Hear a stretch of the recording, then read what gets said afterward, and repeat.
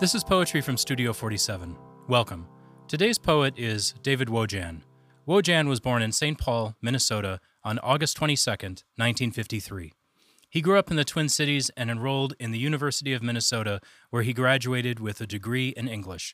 He then attended the University of Arizona, where he received his MFA. He taught at Indiana University for many years, as well as other institutions like the University of Chicago, the University of Houston, and the University of New Orleans, before joining the faculty at the Virginia Commonwealth University, where he is the director of the creative writing program.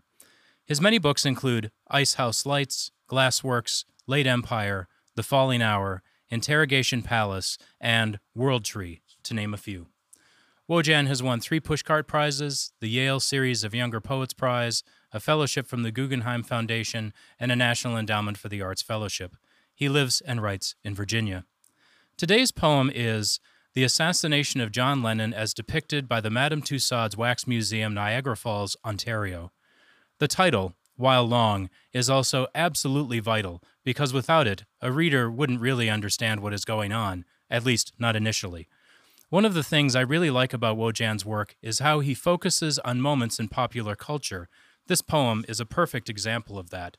John Lennon, as I'm sure you are aware, was assassinated on December 8, 1980. A deranged fan, whose name I won't say here, approached him as he and Yoko Ono were entering the front door of a building called the Dakota. It's where they had their apartment.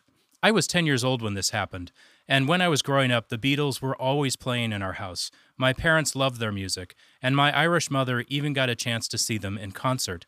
This happened in Belfast at the King's Hall in 1964.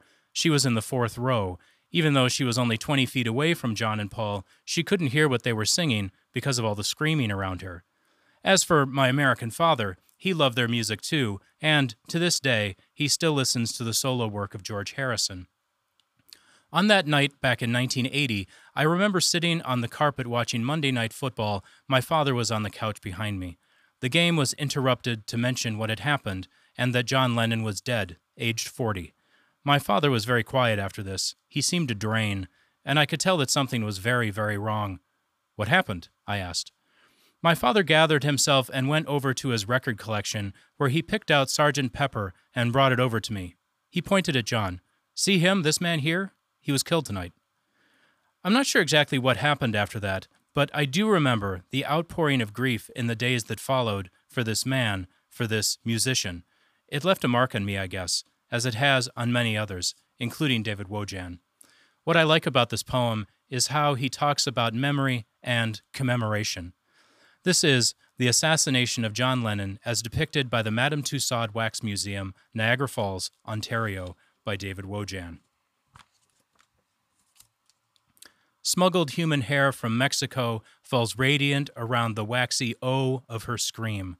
Shades on, leather coat and pants, Yoko on her knees, like the famous Kent State photo where the girl can't shriek her boyfriend alive, her arms windmilling Ohio sky. A pump in John's chest heaves to mimic death throes. The blood is made of latex, his glasses broken on the plastic sidewalk. A scowling David Chapman, his arms outstretched, his pistol barrel spiraling fake smoke, in a siren's red wash, completes the composition, and somewhere background music plays Imagine before the tableau darkens. We push a button to renew the scream. The chest starts up again. Poetry from Studio 47 is hosted and curated by Patrick Hicks. All poems used with permission, recorded at Augustana University, and produced by Peter Folliard. Thank you for listening.